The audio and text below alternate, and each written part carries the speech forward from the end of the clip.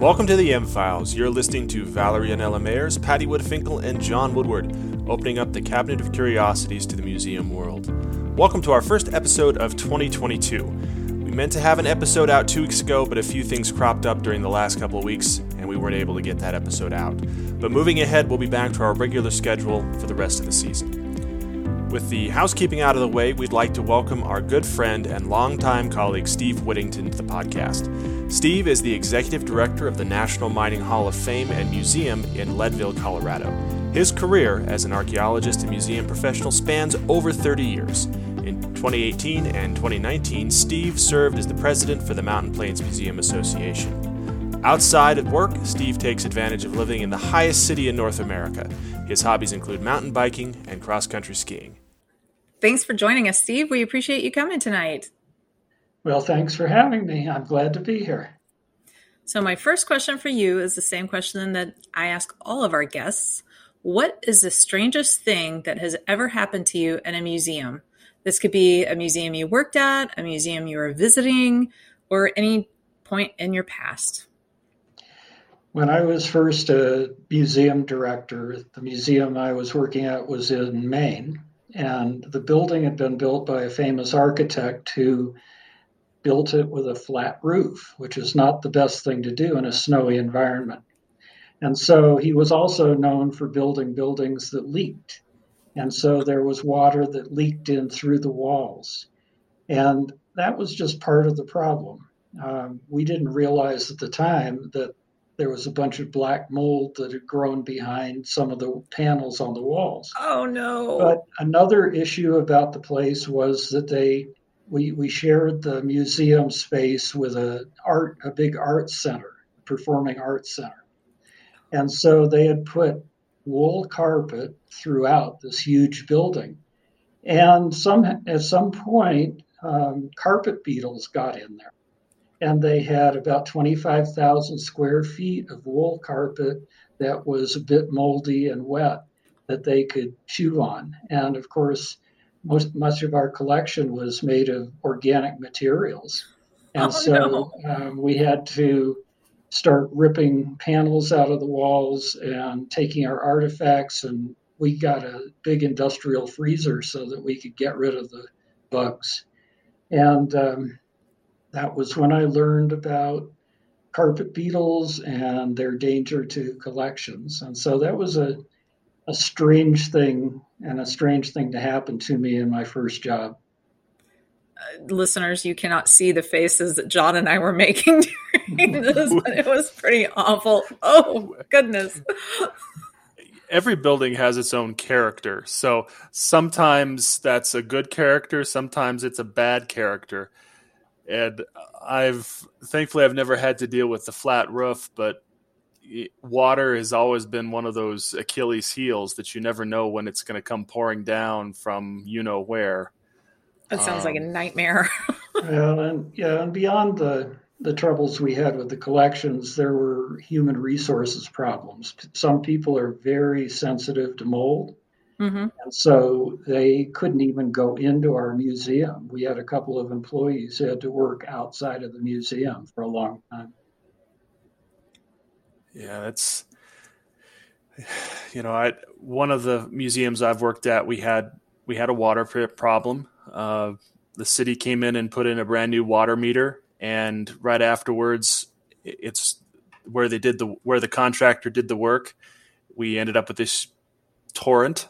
Thankfully, one of my employees caught it like within 30 minutes of it starting, so we were able to get it stopped and dried out quickly. But if that had gone, we caught it on a Friday about 10 a.m. And if we hadn't caught it because the employee was putting away the Christmas decorations, it could have been all weekend long or worse. And so it's everyone's had that's one of those museum horror stories that you hope never happens to you, but usually find some way to get you, especially if you're a director. Yep. Well, yeah, and luckily my museum now, we're either open 7 days a week or there's somebody in the building almost every day. And so if something like that were to happen here, we would probably catch it relatively quickly.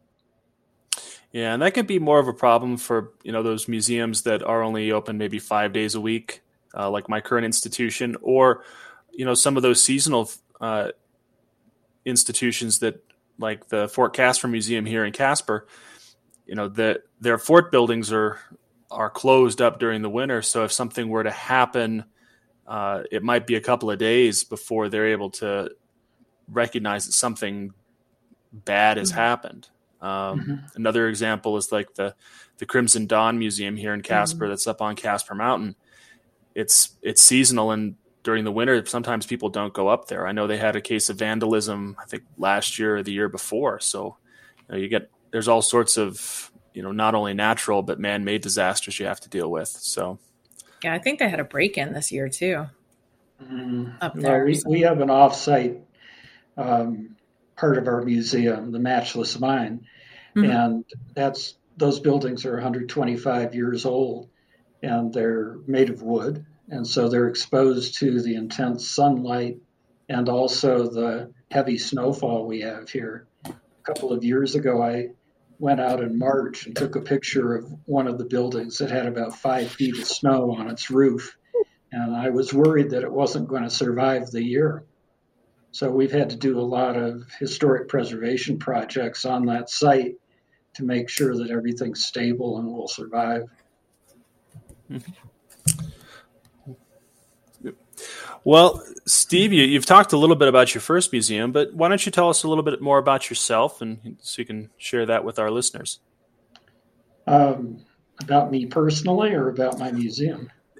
Well, let's start with you and your career in the museum field, and then we can segue into a little bit more about your current institution. Sure.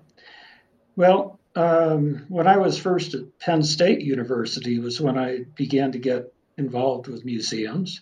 I was the coordinator for the anthropology museum there, and found out how much I really enjoyed working for museums. I had thought I would like to do it, but I had never really had the experience. And I went and lobbied the director of the museum, and he gave me the assistantship to run the museum for 2 years. And so I really learned a lot on the ground, having to teach myself and read things. And I think it's a wonder that I ever finished my PhD, because I enjoyed it so much that I just spent a lot of time working on exhibits and working on collections, things like that. So that's when I really discovered my passion for museums. What followed was an internship at another museum in Pennsylvania that was a couple of months. And then I got hired to be the director of the museum at the University of Maine called the Hudson Museum. And that museum is an anthropology museum with a really fantastic collection. And I was there for almost 12 years. And then I moved to Wake Forest University, where I became the director of the Museum of Anthropology for another almost 12 years. And finally, I moved here to Leadville, Colorado, to the National Mining Hall of Fame and Museum in 2014. And so I've been here ever since. And so that adds up to 31 years of being a museum director now. But I'm about to retire. At the end of May, I am going to retire and spend some time traveling, and also, I hope, doing writing, because I've got about 30 years of archaeological research that I have not had a chance to write up. And so I've got a lot to do to keep me busy. My uncle is a historian based in Kansas City, and when he retired, he told me that he had a stack of books just waiting to be written. So I think that I totally understand where you're coming from. It's one of those things he's done all his life, but he's like, now I have time to do it. Yeah, I want to say. I was just going to say congratulations on your retirement and your writing. Fingers crossed you get it done. Yeah, I know it's going to be hard to buckle down and really do it every day, but I have a lot I have reports that are way, way overdue, and I've really got to get to it while I still can. Yeah, it is. It's a daunting task when you have a lot of writing to do, but it also can be a lot of fun to finally be able to get it all out and to articulate all of the things that you need to and get it out there so that your peers can read it and find out what's going on at either at your museum or at your archaeological sites, or no matter what it is that you're writing about. Mm-hmm. Yeah, well, I'm going to lose my office space at the museum when I retire, and so now we're trying to arrange to have an addition built onto our house because we've got a really small miner's cottage, and there's no room for me to spread my stuff out. So Oh, we're trying to arrange that right now. so you and your current museum, the one that you're going to retire from, are in Leadville, Colorado, right? Right. And So tell us. in case you don't know about Leadville, it is the highest elevation city in North America at over Oh, wow. 10,000 feet. It is a silver boom town. At one time, it had about 30,000 people in it back in the 1880s. Now its population is about 3,500. And then if you look at the whole county, it's about 7,500. So when the silver boom ended in 1893, the population sort of trickled away bit by bit. But we're still here. It's now shifting over to tourism as the basis of its economy. There is still one large mine near town. It's the Climax molybdenum mine. First thing I had to learn when I got here was how to say molybdenum and not flub it up. But that mine will eventually close, and so everybody in town, especially the people associated with museums and cultural attractions, are really working to promote tourism and to get people to think of us as a tourist destination or a place to visit. We don't have any huge ski areas right near town. We do have a small one, but we are surrounded by Aspen, Vale, and Breckenridge and Copper Mountain. And so there are a lot of skiers around here in the wintertime. And in the summertime, it's the center of really intensive extreme sports, 100-mile foot races, 100-mile bicycle races, that sort of thing. And if you think 10,000 feet is high, people in those races go up to over 13,000 feet while they're doing their thing. I don't do that. But anyway, so the National Mining Hall of Fame and Museum moved here to Leadville in 1987, and it occupied the old high school building. And so the center of our facility was built in 1899, and then there are a couple of wings on either end that were more recent. And so we have about 25,000 square feet of exhibit space. If you, depending on how you count, we may have as many as 60 exhibits. And it's all about mining in the United States, past, present, and future. We even have an exhibit about mining in outer space. And then we have the National Mining Hall of Fame, which is up on the top level with over 250 inductees in it. Those are all people important to the mining industry in the United States. And every year we do a big induction banquet in some city. Most recently, it's been sort of focused on Denver. And we induct about 4 to 5 new people into the Hall of Fame. And that draws a few hundred people to a big gala event every year. So that's sort of where we are and what we do. And we were chatting before we started recording, and I was surprised at how many people from Penn State are or have been inducted into the Mining Hall of Fame, which is a really neat connection to for me, from here in the East Coast to now Rocky Mountain West, where you guys are. Well, it's surprising how many universities used to have mining programs all over the country. Penn State still is one of the places that does a lot of important work related to mining, but a, a lot of the mining departments have fallen on hard times Mm-hmm. since, in the last 50 years. And so right now there really aren't that many. Well, I But think the wasn't it the all of the land grant colleges were Mm-hmm. originally agriculture and mining, A&M. Yep, A&M. well, yeah, So, so but that's really changed. Yeah, mhm. I Yeah. mean, places like Columbia and Harvard had mining programs at one time. Mm-hmm. Yeah, I mean, and you look at say my alma mater at Wyoming, we have the energy and mineral sciences, but it's mostly talking about things like hydraulic fracturing and oil recovery versus hard rock mining. Mm-hmm. Um, And there's some Well, so, shakeups in that department going on right now. So oh and yeah. people in Wyoming understand the public attitude toward mining, which is Hmm. pretty negative in general. And what we do here at the museum is really try to educate people about the fact that they would not have cell phones or computers or basically any kind of technology without mining. Green energy is totally dependent on mining, and it's really not going to go away. And so people just need to find a way to appreciate it and learn to live with it. And the mining industry needs to find a way to live with people around them too. mm-hmm. Yeah, the area I grew up in central Wyoming had in the 50s been a mecca for uranium mining.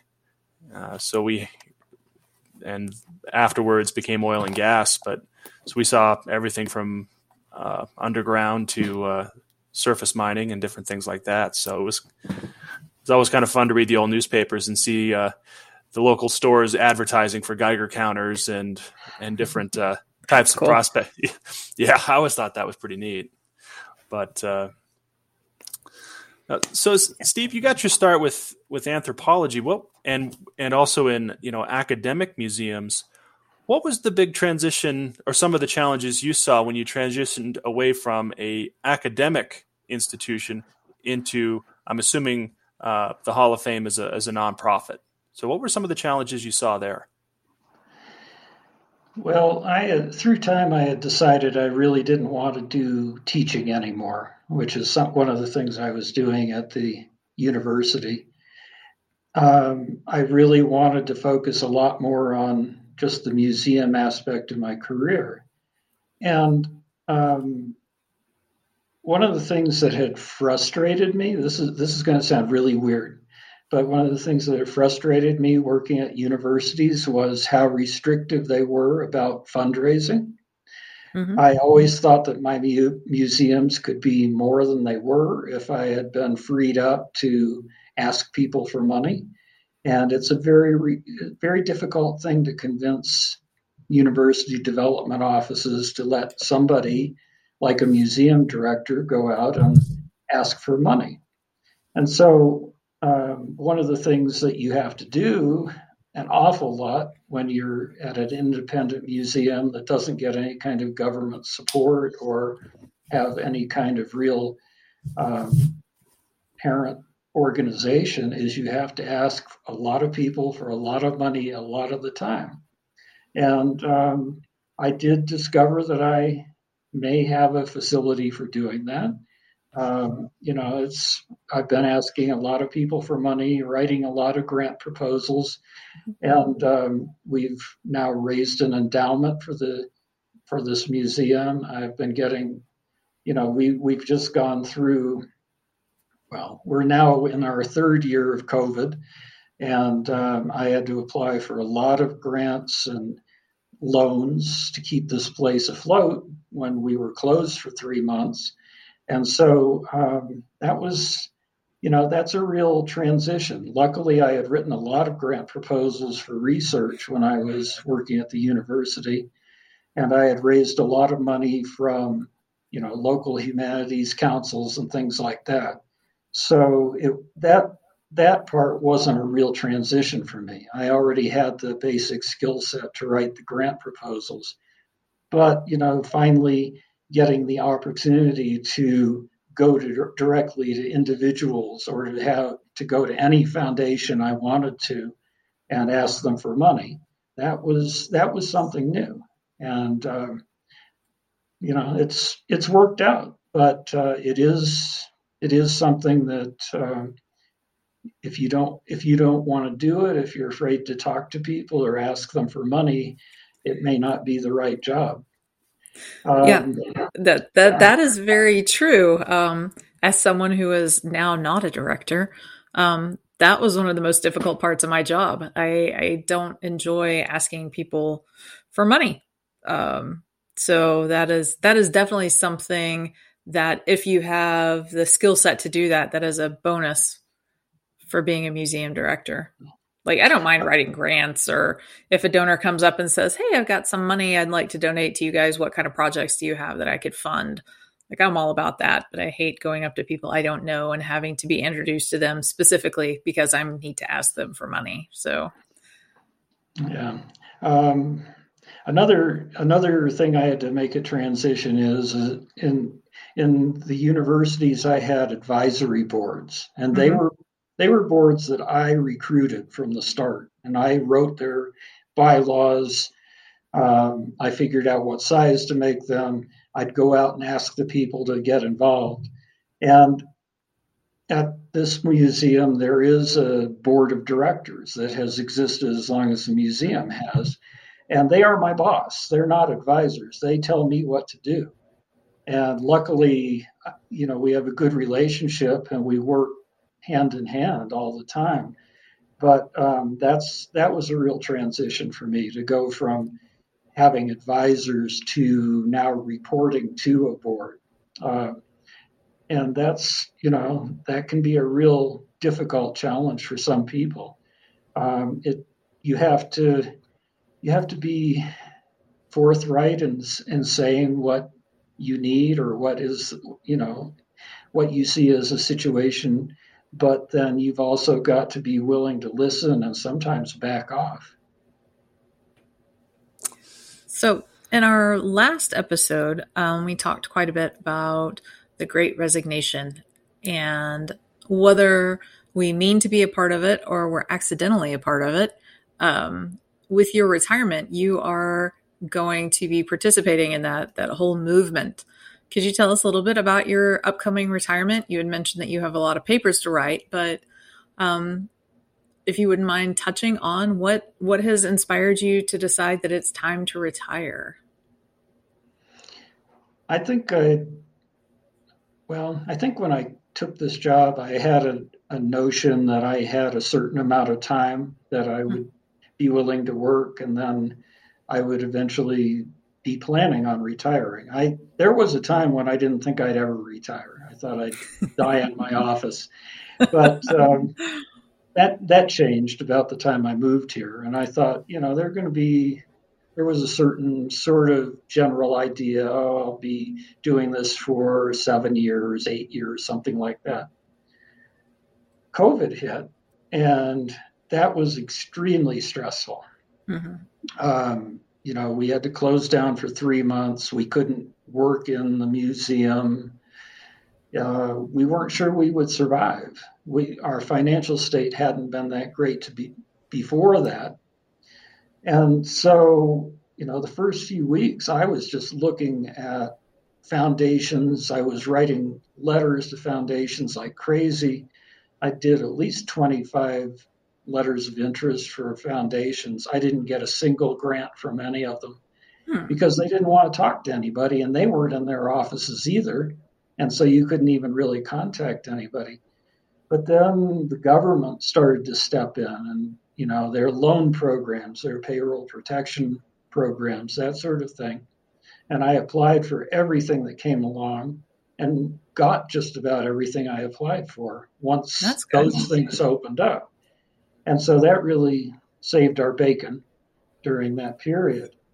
But I found that by the time we were able to reopen again and, get more people coming in, do the projects that we had planned before this all started, and then even in 2021, when we when we had pretty much our best year in many years. By that time, I just felt really tired, really burned out, and had decided that it was really time to move on and let somebody else run this place. And so And and I am a casualty of COVID, but I didn't realize that everybody else was too. And really and truly, you're not retiring because you don't plan to ride off into the sunset and sit around drinking mimosas. You've got a whole another section of life lined up with your paper writing and any additional archaeological investigations that you're going to be on and all of that good stuff. So, Well, and there will be some old fashions in my future. Also, I like to brew beer, and so I'll be doing some of that. And my nice. wife and I really like to study wine. We just took a Mm-hmm. three week vacation out in California, visiting wineries in Napa and Sonoma, I saw that. and and so that was a lot of fun. And we'll do that sort of thing in the future too. So it's Nice. not all going to be work and writing. Yeah. You got to balance work and play and have a little fun. Speaking about work and play, something that we talked about in a recent episode was, the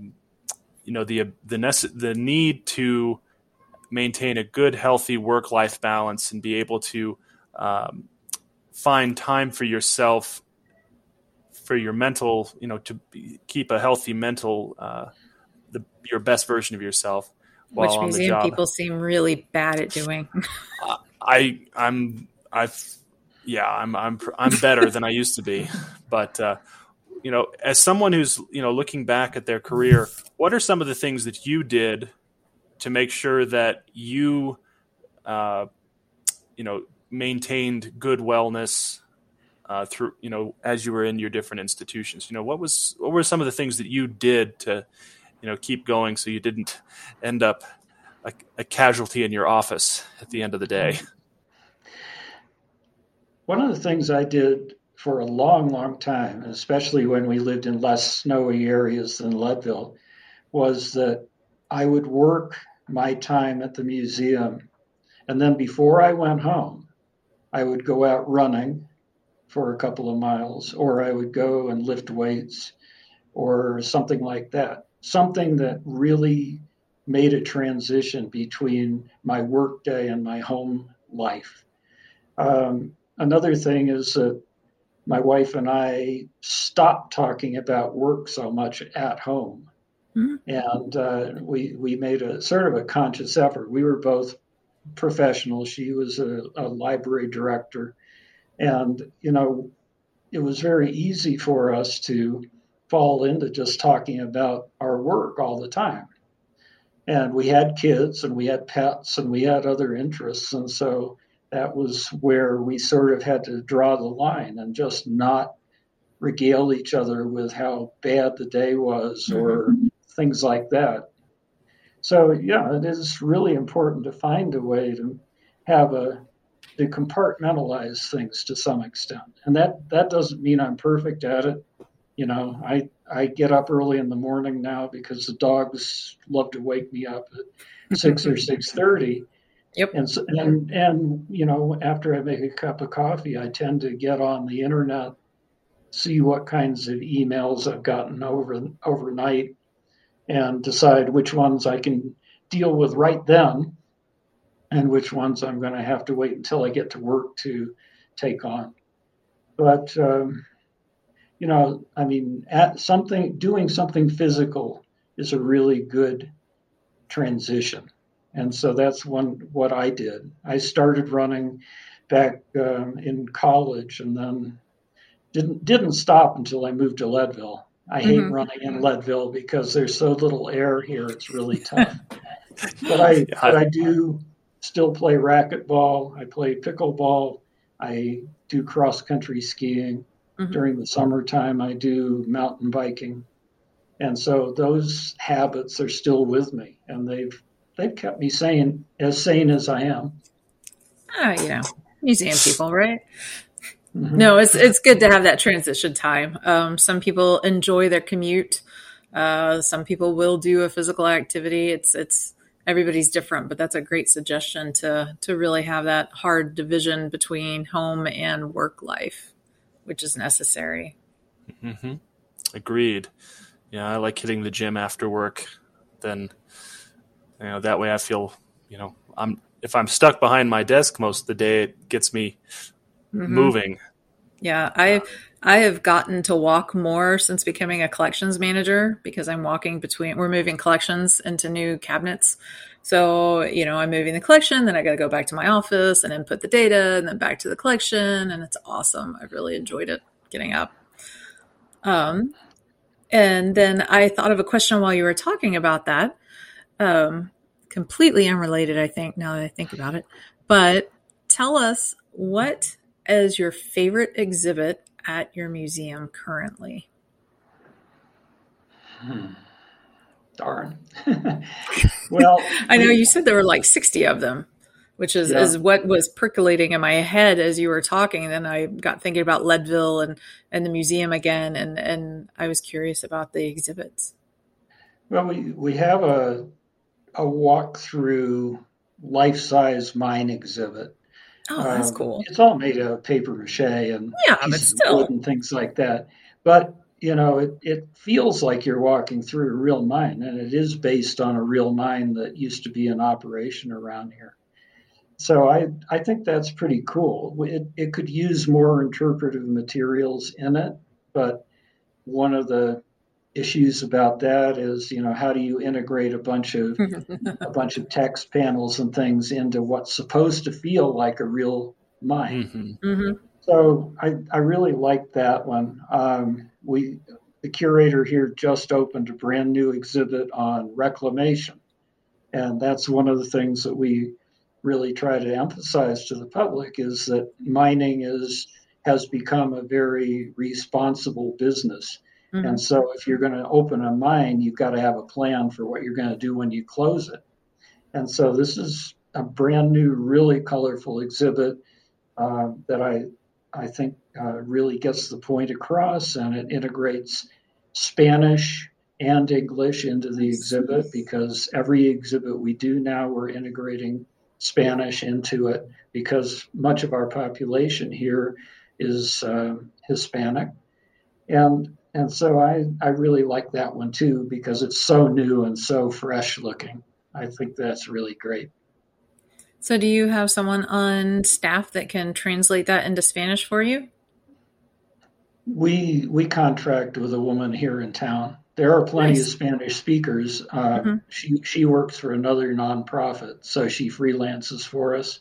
And Okay. then I know enough Spanish that then I can review what she's written Mm-hmm. and see if I catch any things that I'm not good. I can't translate Mm-hmm. to the extent that she can, but I can catch where she might have misunderstood the English word that we used. Mm-hmm. And I might be able to say, okay, well, I think a better word would be this. That's cool. That's I I haven't developed an exhibit for my new museum yet, but that is something that I think that we should look into to doing. Is translating some of our exhibits, especially some of the smaller ones that would be easy to start with, into different languages. Penn State has such a large international community that I think it would perhaps make our exhibit space more welcoming to a larger group of people. Mm-hmm. And engaging because you can draw from those students to translate for you. Yes, bingo. So Well, you get what you pay for, though. You do. Because I've done that as well. I've used volunteers to translate, and the results weren't really as good as you might hope for. yeah, or in one case, the first museum I worked at, we had someone had donated a church ledger that was from a German community in the county, and so I went to the nearby university and asked their German language professor to help me translate it. She looked at it and said, "Well, I can't read this because it's I said, well, it's in German, right? And she's like, well, I think so, but it's written in cursive. So it was it was German cursive, and I thought, well, all righty. that's a tough one. Yep. But so it's getting harder and harder to find people who can write or read cursive. Yeah, I can. Luckily, several of our labels that I've come across, older labels, are written in cursive, and in the database it has, unintelligible word. I'm like, no, that says Pittsburgh. Look. Well, I blame my parents for teaching me cursive. I blame the school district. Darn school district. I have to blame the nuns for teaching it to me. Well, Steve, I had one last question, and this is it's something that you brought up when you talked about the molybdenum. Now I flubbed it up. Mine closing in. Is that right? Molybdenum. Or, Molybdenum. My friends in the chemistry community will probably bash me over the head with the periodic table. But you mentioned how the economy in Leadville is starting to transition away from a mining based background to a more tourism and cultural heritage background. Here in Wyoming, we see a lot of the same thing, especially in communities like Gillette in the Powder River Basin, which do have a strong history in energy extraction and mining. But now, as the economy is changing, those traditional or older forms of the economy are being switched around. So what are some of the things that you've helped work on in the Leadville area with some of your community partners to help create a more enriching cultural heritage scene that helps benefit your museum and the community? Well, I can tell you, but I'm not going to take credit for creating any of these things. We have the Lake County Tourism Panel here, which is an official body that is supported by lodging taxes, and every county in Colorado has one of those. I'm not sure what the situation is in other states, but there is a set amount, or there's an amount of money that comes to that panel that works with the county, and its charge is to promote tourism to a particular county. Now, Lake County is small, and we've typically not had much in the way of lodging tax money coming to us, but that's changing. The budget of the tourism panel has grown, at least doubled, if not tripled, or even quadrupled since I got involved with it. And so that means that we can do more. We can buy more ads. We can, hire people to make really nice videos of what's around here. It's not just cultural tourism, though. We have an amazing environment here with 14,000-foot mountains all around us. And we have all sorts of amazing winter activities. And then the summers here are probably as gorgeous as you'll find anywhere. So there's a lot to promote. And so it's everything from the environment to the railroad that you can ride here, to the museums, and we have a lot of museums here, to the opera house we have in town, all those things. And so, we when I was on the panel, we worked together to promote all those things outside of our own county, to bring people into the county who would help support our economy. The cultural institutions here also created at one point a passport program. And so you could buy one passport, and then you could visit all of the museums in town, and you wouldn't have to pay. You just have to show the passport. Oh, that's cool. That went on for quite a while. So there, in the past, were 8 different cultural organizations or cultural history organizations here in town. And so you could, with one passport, go to every one of them and visit. And that has sort of fallen on hard times for a number of reasons, and probably needs to be reinvented. I think all of the organizations in town try to know what happens in each place. And then if somebody asks, well, what else is there to do here? We can say, oh, you should go to Temple Israel, or you should visit the Tabor Opera House, or things like that. So, we just sort of know about what is available here. We try to visit each other, and then we cross promote. So those have been things that have helped out, I think. And that's a really, really great mentality for the museums and the cultural entities to have in town, Mm-hmm. Working together and bringing effort to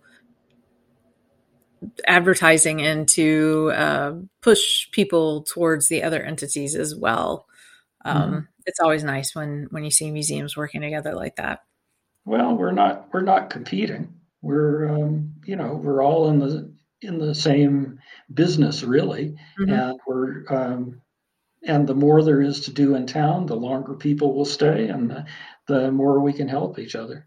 Yep. Beds and heads. No, other way around. Heads and beds. Definitely. Well, I think that's going to wrap up this edition of the M Files. We'd like to thank Steve again for joining us today. Just a quick note, you can continue to follow us in between episodes on our Facebook page at the M Files Podcast. If you'd like to keep the conversation going, please feel free to give us an email at the mfilespodcast@gmail.com, or shoot us a message, obviously, on our Facebook page. So with that, we'll see you in a couple weeks, and thanks for tuning in. Thanks, Steve. Thank you for having me.